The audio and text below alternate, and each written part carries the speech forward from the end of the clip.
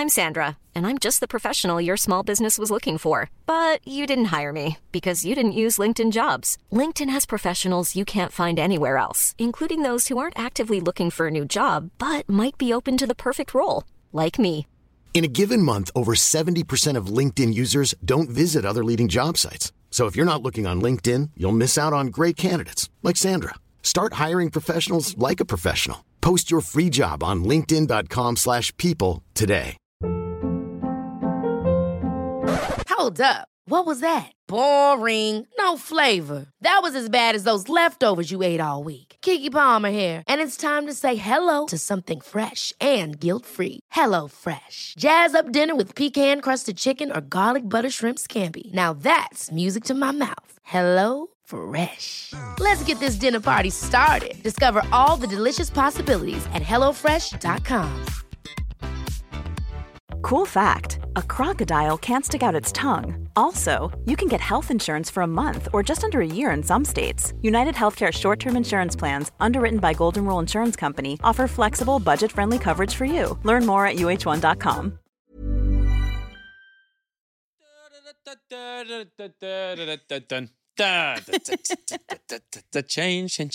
Change. We are back with another episode, and we are going to deep dive into change. We're back on the change. We're back the on change the change train. The change train, baby. Last week, we had some good chats about change and how we both kind of struggle with it, struggle with managing it. And this week, we're diving in with Frank. He's got a lot of tips for us. So Frank is an ADHD coach. We ask him a little bit about what exactly that means. But he basically goes around helping people with ADHD. Goes around. And he goes around sort of in a suitcase. He opens his ADHD suitcase up and he pulls a card out and he helps you out with it. No, he's wicked. Very calm. Very calm. Made us calm. Do you notice that? He was like, he's like sort of, it's almost ASMR vibes. You know? He does have a very calming presence. Yes, if you want to be relaxed. But he's got so many tips and tricks and things that you will learn to, like, you listen to this and go, oh, great, I'm going to do this now, I'm going to do that. I took loads. I'm going to put it out there. He might have been one of my favourite guests we've had on the podcast so far. I really, really enjoyed it. Honestly, there were so many things that I was like, yeah, taking that. Okay. So if you're interested in change and not just a financial incentive, then they say talk to Frank. We spoke to Frank. Oh, we spoke to Frank. Come on. Okay. Enjoy the episode. Enjoy.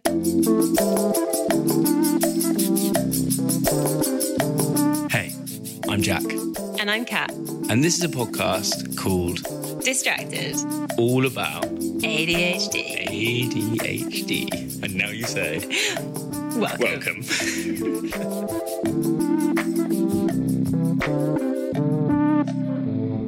Franck Brown, hello. Hey, guys. Welcome to the podcast. Thank you for having me. I'm so excited to be here. You are an ADHD coach. Yeah. Which means you get ADHD people fit in the mind. I'm not sure it's quite that simple, and I'm not sure I'd describe it like that. But yeah, I mean, I had spent my 20s sort of full of like anxiety, really. And I'd always sort of, like a lot of people, I was like, oh, what's my purpose in life? And I try and figure it out.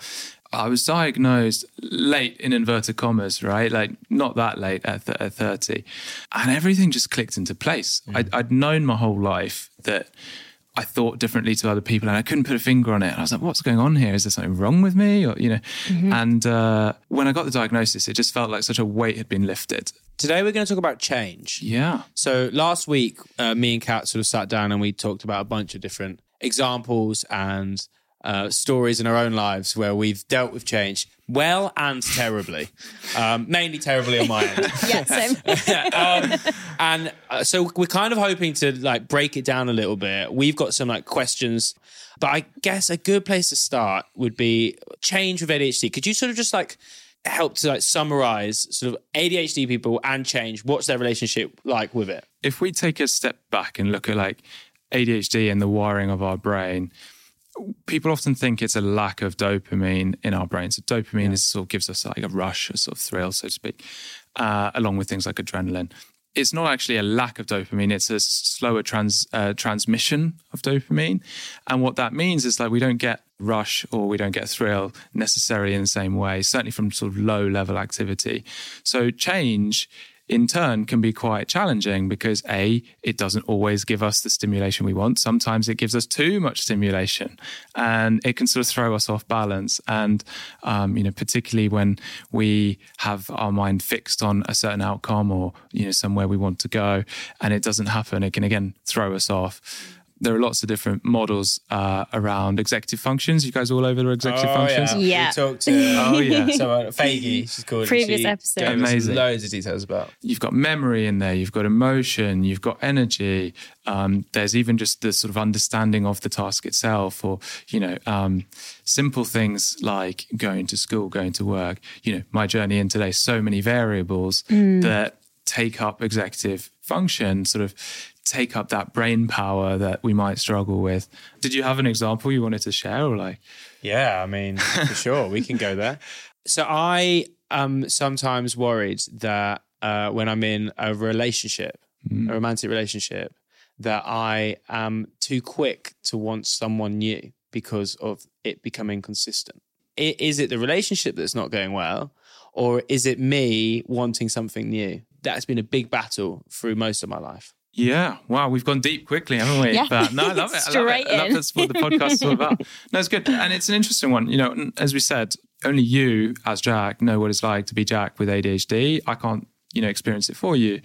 I think there's a lot of outside pressure that plays a part in terms of society generally to like get the job you want, find your dream job earlier, like I said earlier, find your purpose, deliver it, buy the house, get married before you're 30, all this sort of stuff. So I think that plays a part in how we then perceive ourselves too. Is it actually that I feel that way, that I move on quickly, or is it that society is making me feel bad for that? Yeah. And, I can't speak for your past relationships, but we as ADHDers, we're often quite amiable people, quite easy to get on with. And we, again, like we said, we like stimulation, we like change, and that can come in different forms. And sometimes it's relationships, sometimes it's other things. And ultimately, I'm certainly not a relationship therapist or anything like that, but, whether it's too fast or too soon is up to you to decide. I wanted you to give me all the answers. But it makes sense. It's an individual journey, isn't it? And you have to sort of go on it. I guess everyone has a different relationship with change and what's right and what's wrong. And there's so many factors in that. Yeah. And what's interesting is like I've been with my partner since before I knew about my ADHD. So she's known me sort of before, during and after the process. And I really do believe it helped our communication massively. Because everyone's got their quirks, right? Everyone's got their things. Everyone's got their hobbies, If you don't know about your ADHD, it's very difficult to explain why you've got 1,000 hobbies, 1,000 interests. You start stuff, you buy the gear, and then you never do it. People just think like, oh, what a quitter, whatever. And really it's like, no, I just love change. I love new things. I love trying stuff. I love putting my hand, at a new hobby or whatever. And again, just small things like that can be very difficult to explain in a relationship when they sort of see it up close and they're like, what's going on here? Yeah. Whereas actually having that self-awareness, understanding myself, understanding the ADHD, and understanding what it means for us as a couple, right? Not just for me, but like there are implications on my partner that, we've had to define boundaries for ourselves and say, okay, this I don't really understand. Explain that to me and vice versa. Because that's actually what we spoke about in the previous episode as well, was like the communication and how maybe that could help with Jack finding that he wants change. And maybe it is just like having the conversation and finding a way to communicate. Look, I find I need new things a lot. I don't know if it's the relationship, if it's you, or if it's just my brain or what it is. So it's kind of, we were talking about like, how do you approach having that conversation around like, I need change. Take like a holiday or something like that you might be planning with someone. How can I communicate the things that are important to me? I really want some downtime here, or actually I'm going to want a day on my own. Putting it out early, one of the phrases I come back to a lot is curiosity, not judgment. So, there's so much research about children with ADHD being told off, certain number of times more than children without ADHD just by the age of like 10 or 12. Yeah. Sort of tens of thousands of times, if I remember correctly. So we start to sort of believe the narrative, right? That we're not allowed to do certain things, we're not allowed to think certain things, we're not allowed to ask for certain things. And actually, I'm just a really big believer in just like, communicate your needs. Again, it might be something has happened and after the fact you realize that, oh, actually, I wasn't really happy with that, or I really wish we'd done this. So, it could be a case of what I call like pre-signaling, sort of just saying like, look, I had a great holiday, but I really want to talk to you like when we get back, and I've sort of processed it a little bit that this day didn't go the way I wanted, or actually like I felt a little bit upset here. Yeah. And not necessarily dumping it on them in the moment, but sort of pre-signaling to say, hey, do you know what? I want to talk about this because it's important to me, but I also want to make sure I'm sort of regulated and I'm in the right frame of mind. Yes, definitely. And vice versa, that you're ready to receive it too. Yeah, that's really interesting that you say that, because I've actually got so much better at doing that since I've realised I have ADHD, because a lot of the time I'd have all those feelings and feel like, oh, I wish it went differently or whatever. I would just feel bad for feeling that way.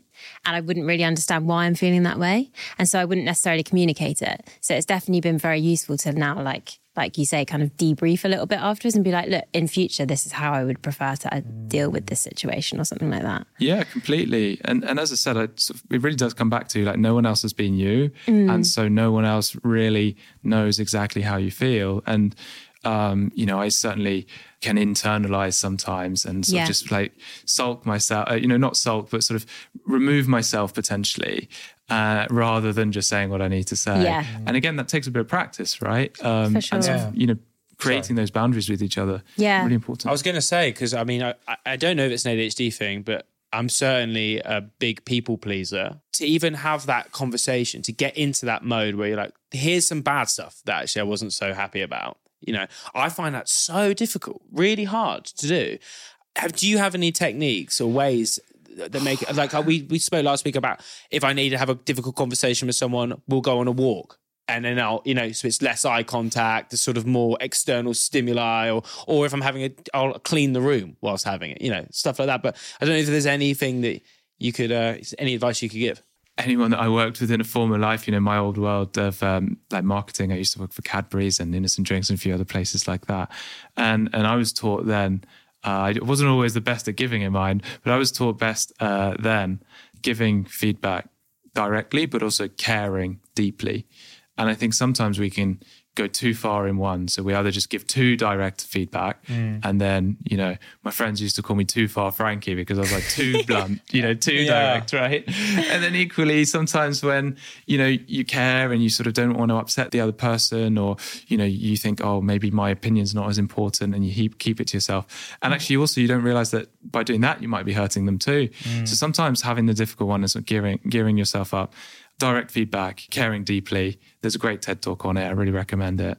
But I think generally the tips you mentioned are good ones in terms of, if I would rather have an activity, preferably a sort of low stress activity, something that we can do together. It could be like board games. It could be this. I've seen people write it on pieces of paper, right? And they ask questions, sort of, how are you feeling? Couples might do a couples check-in, might sort of say like, how do I feel about where we are for like money right now, for our emotions, for my career, and just sort of sense checking along the way. And it's not always easy to do, especially as you say, we can be people pleasers, we can say yes, we can put the needs of others before. So that is an ADHD thing, to be a people pleaser. It can be, yeah. And I think I see it a lot now, especially with things like social media. People come to me and they're like, I feel so overwhelmed that like my friends might hate me because I don't reply to them quickly enough on TikTok or whatever. Yeah. So I think there's now this sort of extra layers that, we wouldn't have had 2 years ago, 5 years ago, growing up, whatever it was. Yeah.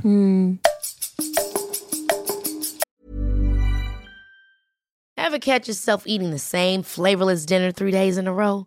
Dreaming of something better? Well, HelloFresh is your guilt-free dream come true, baby. It's me, Keke Palmer.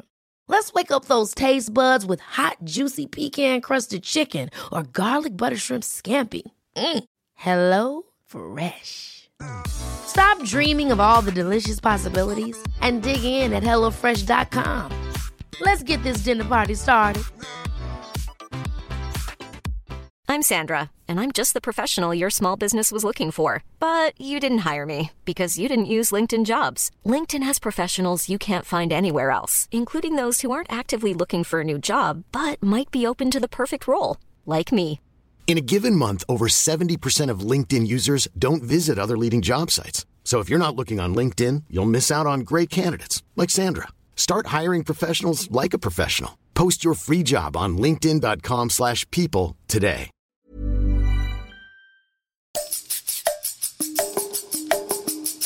Something I wanted to ask about is kind of the contradiction that I feel quite a lot of a strong desire for change, spontaneity, new things versus fear of change.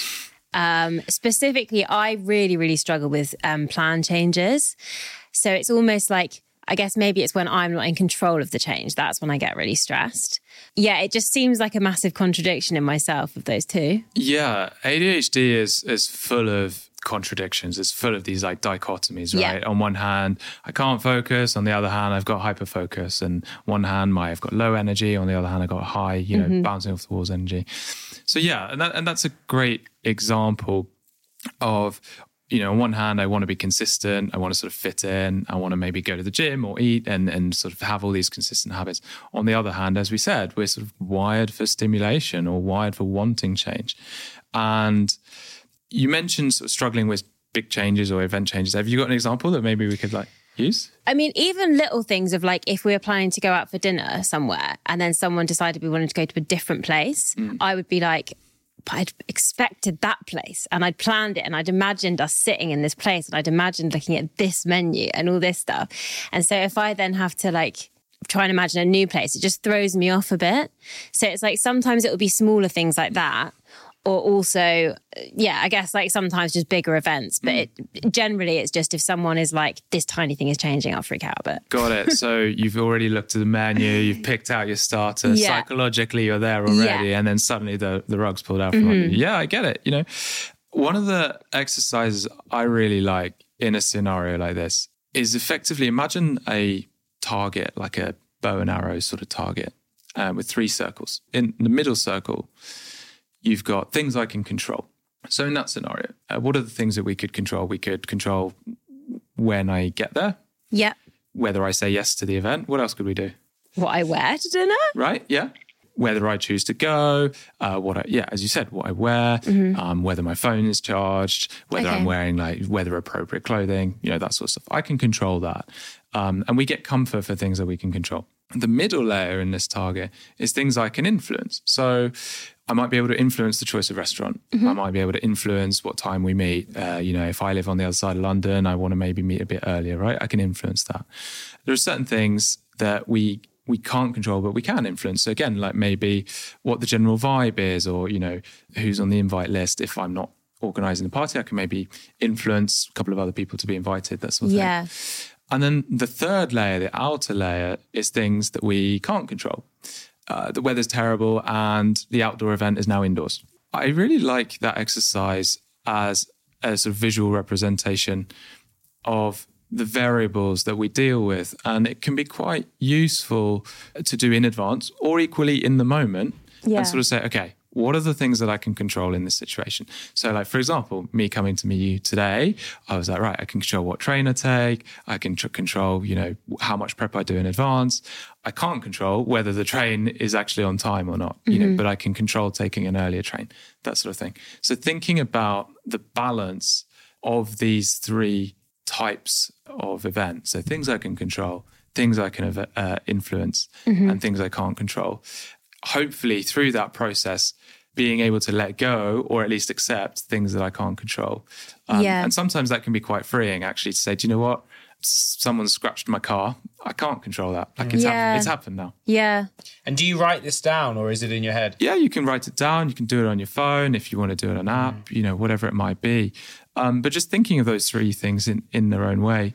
As I said, beforehand, if you want to really prepare and sort of, if you're worried about what might happen, but equally in the moment and say, actually, which of these 3 does it fall under? If I've built up a narrative of what I want to do that day, right? So I'm going to do this work, I'm going to travel here, and then I've got meet my friends for dinner. And something happens along the way which goes wrong. It's out of plan, out of narrative. I get really angry. And it's something that we've talked about before. And it's this feeling that I'm wasting time. That's the line that always crops up in my head. I'm wasting my time. I'm wasting my time. Would you employ that tactic, this sort of this free layer tactic to help with that? Because that's, for me, it's one of the biggest issues I have, I think, is this feeling of wasting time and wanting to, and then getting angry because of it. Right. Yeah. And that comes back to the executive functions as well, right? You know, they're so interrelated in the sense that my energy and my emotions might be quite peaked because I'm quite high. They're quite high because I'm excited. Mm-hmm. And then equally, I've had that taken away from me. And now I'm frustrated. Now it's coming out as anger, whatever it might be. Yes, absolutely. You could use that technique. Another one might be like box breathing, because we forget sometimes that our emotions are sort of physiological and neurological. It's our body sort of all in sync with one another. Mm. It's not just happening in our brain. It's not just happening in our body. It's sort of a bit of both. Maybe I'm getting angry, so maybe my heart rate's going up. Maybe, I'm getting sweaty. Maybe I'm losing focus, right? So something like box breathing, where you breathe in for 4 seconds, hold for 4 seconds, breathe out for 4 seconds, repeating that a few times, but having something that works for you that helps calm you down. So it might be like, actually, do you know what? I'm going to put my favorite song on. I'm going to do 5 press-ups, or I'm going to go get myself a soft drink, do a little walk or something outside in the sun. Whatever it is for you that helps calm you down, to recalibrate, because going in from that sort of hot moment of energy and frustration straight into another task is rarely going to lead to the sort of outcome that we want. So sometimes I feel like I feel like I need to be in that mode, though. I do that. I need to be angry and sat here and getting wound up. I think about this stuff because I'll be like, right, I know that breathing will help me. I have all these breathing techniques. I'll try, but I'll be like, no, I don't want to do them. I'll be like, no, I want to feel angry. Actually, I'm going to punch my fucking keyboard again. You just like resist the help that will be good. 100%. And this is it. So the coaching, with coaching, like, it's not telling people what to do. It's helping people figure out what works for them. Yeah. So if it helps you to just get it out, vent it, get it out, get a squeezy toy or a stress toy or, something like that. Just do what works for you, obviously safely. Without committing any crimes or anything. Yeah. I just need to steal something from Tesco. Don't clip that up. Frank told me to do it. That's not the case. But ultimately, it really comes down to sort of giving yourself the space to process. There's a clinical psychologist in the States, Dr. Sharon Celine. She talks about the 5 C's, and I'm going to try and test myself to see if I can remember them, which is a bit rogue. So self-control. So self-control, first of all, is like, in order for me to have any sort of positive impact on anyone else, I need to get myself in order first. So as we said, maybe it's a case of processing it privately, go and grab a glass of water. And the second one is compassion. So, we're rarely going to achieve something constructive if we sort of come in hot, judgmental, angry, accusatory. So it's really like, come in with compassion, like, oh, I understand, you had to cancel. I was a bit frustrated, but I get it. These things happen, or, whatever it might be. Collaboration is, okay, things went wrong. What can we do to recover? Collaboration might be, I'd love to come, but that doesn't quite work for me. Can we do like this instead? I'm always a believer in like solutions, not problems. Mm-hmm. So, throw out an alternative that does work for you, that maybe manages your energy a bit better, whatever it might be. So collaboration, so bringing in that teamwork. The next one is consistency. Always a tricky one for ADHDers, as we've talked about. But the fifth one is celebration. And I think those two go hand in hand, is like actually positive reinforcement for myself, for yourself, saying, actually, do you know what? That took a lot of effort. I'm really proud of what I've just done, whether I've moved house, whether I've turned up to a restaurant in the rain and I didn't want to, whatever it is, actually just acknowledging that with ourselves. So when I'm having these like kind of more difficult conversations and I need to be like more compassionate and all of the C's that you said, right? I'll have like a plan of what I'm going to say and how I'm going to say, and it's a difficult conversation. And because I'm so focused on saying those points, I'm almost not listening to their response. It's like they'll say it, and I'm so like just saying my bits, and then when they say something back, I'm rushing immediately, like with the first thing that's coming into my thoughts, probably interrupting them in their response, and I leave the conversation, and I find myself going, God, what did they say? There's some bits I remember, and I feel like I'm not digesting these like difficult conversations enough sometimes. Do you have any techniques or ways I can sort of absorb these difficult conversations a bit better? Also, really, it's about slowing it down, I think, and slowing everything down. And so I don't just go blurt out the first thing that comes in my head. And then I can really hear what they're saying and actually ask them questions about what they're saying and sort of delve into it a little bit more. Yeah. Help me out here. I hear you. Yeah. And how many times have we had conversations that we've jumped in with something because we know it's on the tip of our tongue and we're worried that the conversation will move on. So we're like, I've got to say it now, right? Or actually, I've got a really pertinent point, but it's only going to last about 30 seconds before I forget. So I've got to say it now. And I don't know about techniques, but I think you're right in the sense that, slowing yourself down, about context you're in as well, right? So here we're in a relatively calm environment. It's easy to sort of engage with the two of you. In a party, nightclub, hell of a lot more complicated, isn't it? Mm-hmm. So, we were always taught sort of the power of the pause and actually think about, what have they just said? It might be repeating it in my own head or, again, thinking of like, what are the key words I've just heard? Take a step back from my busy brain and what I'm thinking and racing ahead with all the clever, witty, fun, interesting things I've got to throw in and actually putting myself second here and going, what am I hearing? Again, what are the key words I'm hearing? Because as we know, ADHD is all about interest, right? And so we might latch onto something that we're super interested in, but might not be necessarily reading the room very well. So yeah, really sort of taking stock of what's being said. Again, if contextually, if we're in a busy environment, thinking about looking at people's lips or sort of putting yourself in a position where you can sort of see them front on potentially, obvious one, but maybe like turning the phone off and stuff. So I'm not reading whatever messages are pinging up whilst they're talking to me. Just slowing down where we can. Easier said than done. I totally get it. But I like the idea of keywords, actually. That's a good one. So you don't have to feel the pressure of being like, right, I need to take in everything that's being said to me right now. If you can just take the pointers of the main things and then at least that's sunk in. And also maybe even just acknowledging like, I'm sorry, I only caught some of that. I was daydreaming or, I heard you say this. Like, is that what you were saying? And, just acknowledging that. I think we can build this narrative in our head that we need to be perfect and no one is, whether a coach or otherwise, no one is perfect. No one's got it all figured out. Yeah. And it's as I say, it really comes down to what it is that works for you and the people around you. For sure. Have you got some big tips or tricks that we haven't talked about around change that you could give us? Some of the main sort of, I don't know, whatever, like some big pointers that you find yourself saying all the time in your coaching sessions?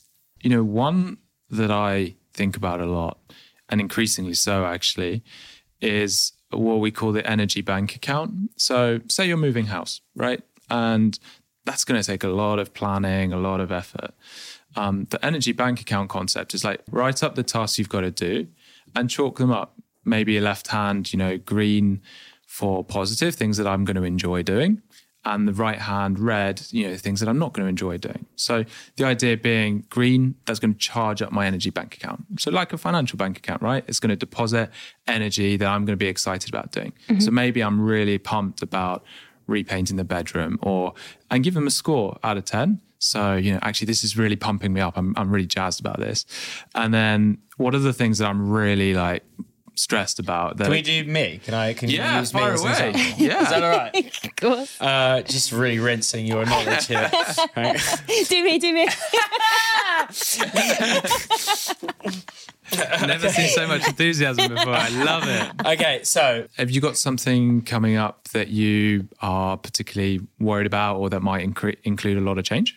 Yes. My parents are getting divorced. And so they're moving to different houses. And so it's quite a lot of stress on that level. What do you see yourself having to do as part of all that change? I think just being there for mum and dad, really, and probably for my sisters as well, and sort of helping to make sure that they're all in a good place. Yeah. Okay. And are there elements of that you think might be more challenging, more draining, shall we say? Yeah, for sure.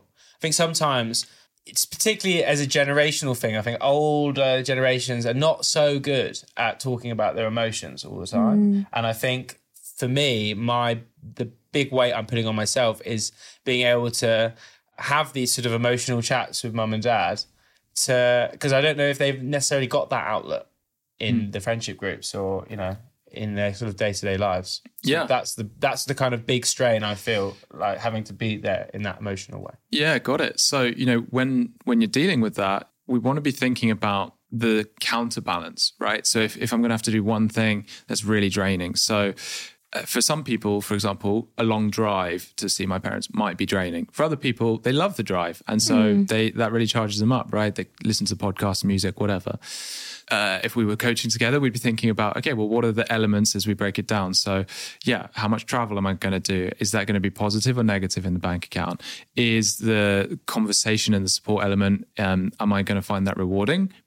Or am I going to find that challenging? In which case, at each point, can I find the appropriate sort of counterbalance, the positive counterbalance to say, hey, do you know what?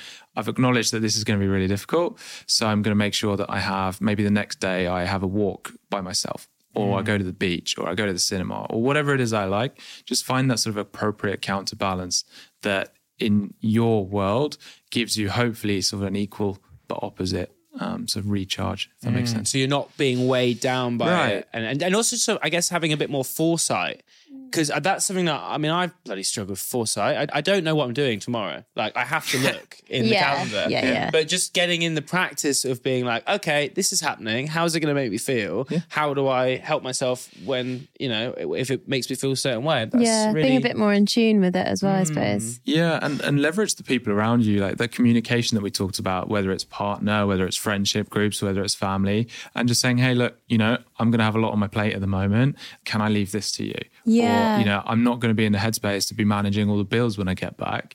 Can you either remind me, or can we work together so that I don't forget? As you said, it's not about sort of dumping or outsourcing entirely. It's just about, you know, understanding your communicational needs and style and those around you. And, you know, you be there for your friends and they'll be there for you in return, sort of thing, right? So important. Because I definitely always fall into the trap of being like, I'll just make it work, and just be like, I'll just deal with the consequences another time. I'll just fit it all in, it's fine. But I think the foresight is very important. Balance it out. Yeah. And so often we like to come up with really complex solutions, right? I'm going to go to the gym at 6 a.m. and then I'm going to run home and then I'm going to do this. And actually, because we often have this busy brain, sometimes the simplest solutions are the best solutions, you know? So I basically been fitter than ever and just ran a half marathon without being at the gym. I quit everything. I bought a couple of kettlebells and actually just that simplicity was so helpful to me, rather than having, you said in one episode of the podcast, you know, the 60-pound ADHD planner, right? Oh my God, yeah. How many apps have we all downloaded in the hope that it's a miracle cure? Sure, of course, there will be good ones that, again, work for some people more than others. Yeah. You know, understanding that I do have strengths, I do have an internal resilience, despite what I might have been labeled by people in the past. And one of the things I'll always come back to is start from a place of strength. Because if I just do something because it's the neurotypical expectation that I have to be super consistent, and I have to go to the gym 5 times a week, it's never really going to work. That's so true. Building from within. Yeah. And just like finding the fundamentals. What are the core things you're looking for, rather than just being like, maybe that'll be fun. And everyone's got them. Everyone's got these strengths that, you know, sometimes we just haven't paid attention to them in a while. Mm-hmm. In your own life, Frank, do you like have a moment where you sit down and think about this stuff? Because I wouldn't even know when to sit down. Is it like before bed? Are you thinking about it in the shower? This foresight. I think I'd almost have to start scheduling it in. Yeah, you know? Maybe you do. Yeah, and I actually do. But yes, so I put in quarterly check-ins where I basically take a half day or even a full day. I might just walk around London or go to somewhere exciting like a museum and sort of in the back of my mind think things through. And then usually at the end of the afternoon, I'll sort of jot things down on the page. No way.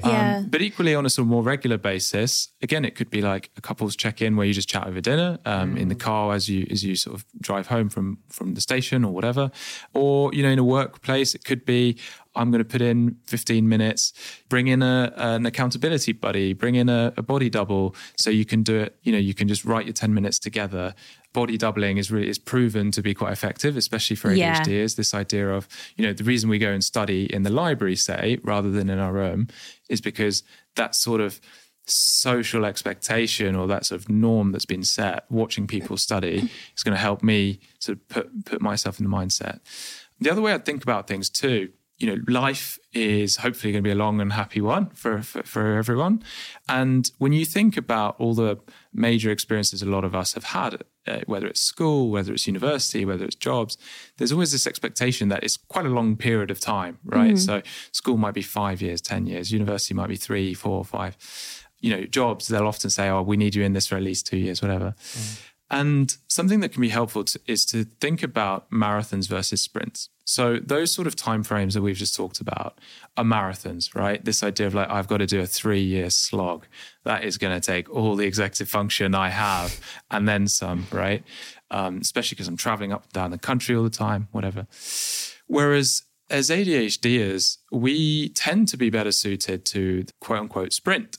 This idea of shorter time periods, right? I can do it for 6 weeks, I can do it for 8 weeks, and then I go on holiday and then I lose motivation.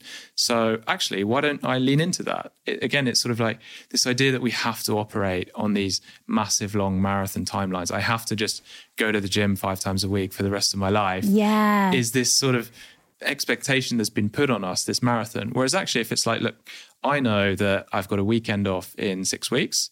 Why don't I see this as a 6-week sprint? So I'm just going to enjoy the last of the good weather and walk a bit more or run a bit more.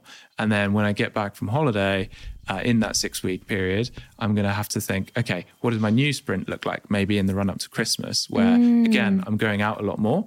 No week is ever the same. So trying to do the same thing week in, week out is ultimately probably not going to work. Yeah. So breaking things up into sprints and being quite conscious about it, being quite intentional can be really helpful to say, do you know what?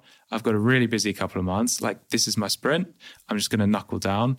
I really, really love that because I do this all the time where I'll think, right, this is my new thing. This is the thing that's going to stick now. And then I'll get quite obsessed with it.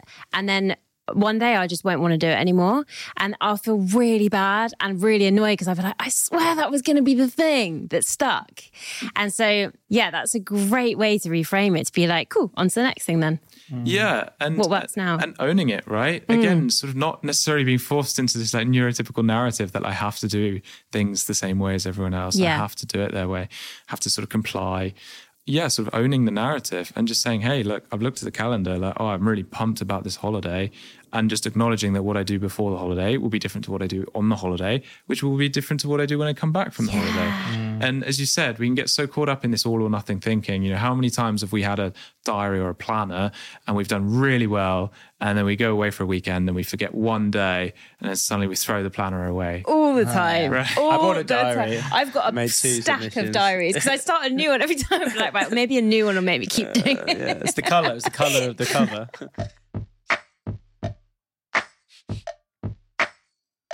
What about if there's stuff that you do really want to keep going with, but you're struggling? For example, let's talk about this podcast. No, I don't want to stop at all. No. But am I witnessing a breakup here? Podcast breakup. I really don't like cats. No, I have a worry that we're going full steam ahead, but once we start going for 6 months, it's that thing we've been doing. So we start to dip. But we both know we want to keep doing this. Yeah. Well, one of us does. And so it's like, do we just... I don't know what to do about that, because I am worried about that, because that's classic me, sort of, what we're talking about. And sort of always looking for the shiny thing, right? Yeah. The next shiny thing. I always describe it to having a magpie mind where you're like, ooh, shiny thing. Ooh. Yeah. And you're right. Again, we talked about, people with 1,000 hobbies or projects that we sort of started. And I understand why people might sort of see us as starters, not finishers. But really, again, it sort of comes down to ask yourself, what is it that made you want to start the podcast in the first place? What strengths are you tapping into? You could be doing anything you want with your time right now, but you've chosen to do this, right? And really reminding yourself, why is it important? Again, with so much of the coaching philosophy, it's about who you're being rather than what you're doing. Well, I'm being creative, I'm being energetic, I'm being happy. Those are the things that ultimately will keep you in it, rather than, me saying you have to do it. I think there's a book, nothing to do with ADHD actually, a great book by Daniel Pink called Drive. It sort of boils it down to three things: motivation, according to him at least, purpose, autonomy, and mastery. Purpose is like, why am I doing it? Could be working down in a shop down the road. I could be helping at a soup kitchen. Here we are here today, right? So why am I doing it? Why is it important to me? And we can sometimes lose track of that, right? Because let's say we get distracted by metrics like, oh, we haven't got as many subscribers as we thought. We haven't got as many views as we thought. I'm sure that's not the case with you, but we can get distracted by why, right? We can get sort of, our vision can be sort of clouded by things that conflate success, right? So the first one is purpose. So why am I doing it in the first place? The second one is autonomy, which is this idea of like me being able to exercise the control I want. So again, there's a huge sort of over-index in neurodistinct individuals who are CEOs, who are entrepreneurs, who run their own businesses, you guys are, contractors, and being able to pick and choose the work that you do, there is the autonomy, right? You could have got a desk job, or you could have got a steady 9 to 5, but you haven't. Yeah. And exercising that autonomy, again, I think taps into that ADHD sort of stimulation, preference and so on. And then the third one is mastery, is like, how can I build up the skills that I've learned over a lifetime, sometimes from very different experiences, right? And they've all sort of come together. How can I sort of flex that skill set that I'm quite proud of, that I worked really hard on?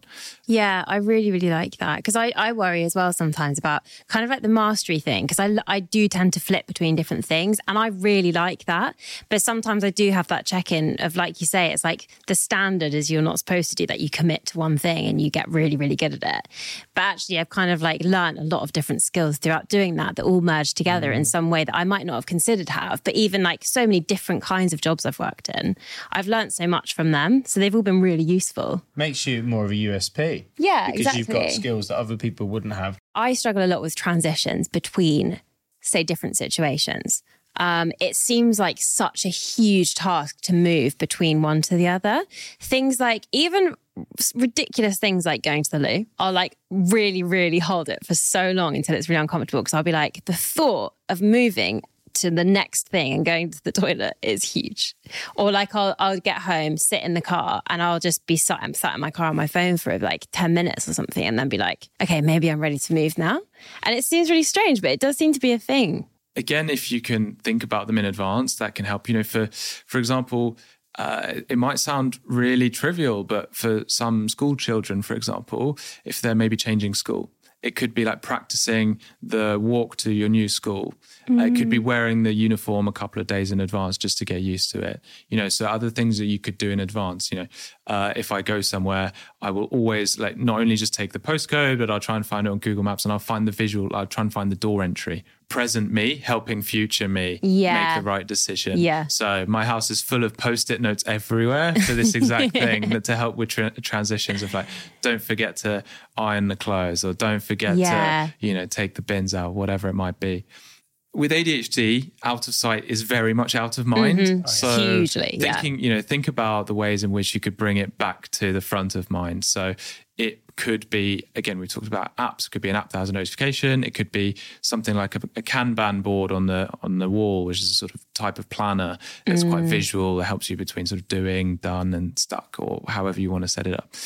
Would also consider things like transition objects. So, for example, I have a work rucksack, and that has everything I need in advance. I plan it when I've last used it, so that it's ready the next time I use it without thinking. It's got all the cables I need. It's got a power bank. It's got a spare laptop charger, because I know that at 6 a.m. when I'm running for the train, I'm going to forget that charger, right? Yeah. So having that transition object, i.e. my rucksack, that I know is like, in the drop of a hat, I could grab it and go. Great advice. That's really good. Because that's what, a lot of me, I'm running around the house trying to get everything together before I leave, and that makes it such a huge task again. At school, I used to put all of my books in my bag every day, because I just knew I knew I would forget them. So I would just have them all there. And it was great. I did the opposite. Never missed them. Similar sort of thing, but more adult version with a laptop. Yeah, and the other thing as well is, time blindness can play an impact. So you talked about being sat in the car and then before you know it, you spent 15 minutes on social media and like, where's the time gone? Yeah. You know, we have so many sort of tech wearables, or we've got so many in our pockets that setting timers, you know, people talk about the Pomodoro timer. I do use that sometimes. 25 minutes on, 5 minutes off. But I'm a big believer in, if I know I've got a call in, say, an hour and a half, again, an hour and a half might feel like a day, right? And so I tend to set myself 15-minute timers. So I have a bit of a pulse check. So, that was 15 minutes. That's good. This idea of like, and then, you know, before I know it, half an hour's gone. And now, okay, it's given me a sense of time going by in a way that I might not otherwise have realised. Yeah, that's really good. I'm going to start doing that actually, because I have no concept of time at all. Frank, thank you so much. We genuinely could keep going and going. Totally, that was amazing. The advice you were given is wicked, and no doubt that we're going to take some of that home with us, and hopefully listeners can take a lot of it home with them as well. Yeah. If people want to find you online or offline, how do they, without turning up at your door, how do they? I'm on LinkedIn, but my business is called consciousclarity.co.uk, and offer coaching and training, and I love it. So thank you so much for having me. It's been a real blast. Great. Thank you so much, Frank.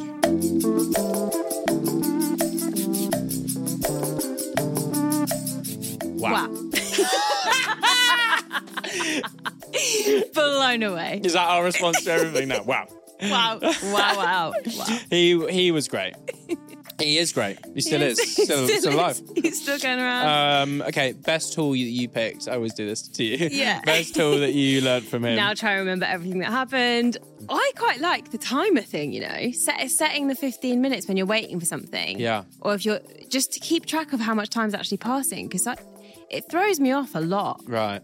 I'll lose hours to not knowing how much time. Do you? Yeah, I actually like not knowing. I'm like, God, that was 5 hours I was waiting. Well, really? Oh, no. Not when I'm working. That's fine. You're playing. When I'm doing when I'm playing. Yeah, when I'm just kicking back. I don't know. Just like, even if I'm just, wasting time. Classic. If I'm on my phone or something. Right. Yeah. If I'm just hanging around. Yeah. Yeah, that was a really good one. You know what my favourite tip was? When we were talking about my parents' divorce. Yeah. Straight in there. Can you give me an example? Well, everybody's dying. My family is evaporating. Yeah. You see his eyes, like, fuck's sake. I'm not asking him again. You see, he was quite quick to ask you about your experience. Yeah.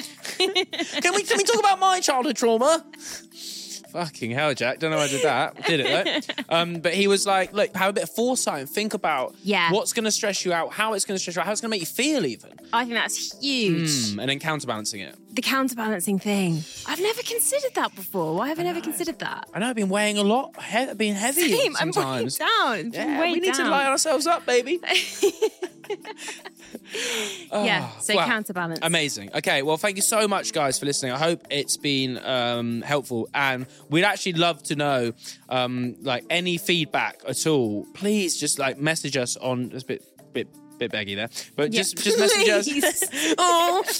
Just message us on Instagram, distracted.podcast, and we will get back to you. And we would just love to hear what you think of the podcast. Yeah. All right then. Great. For now, embrace the change. Embrace the change. Alrighty. Bye. Bye.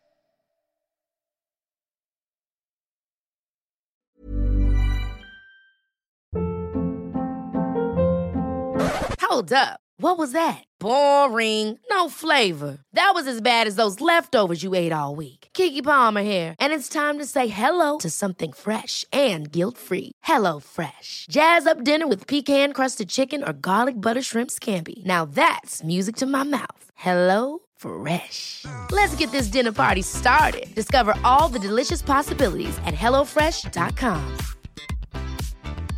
Even when we're on a budget, we still deserve nice things.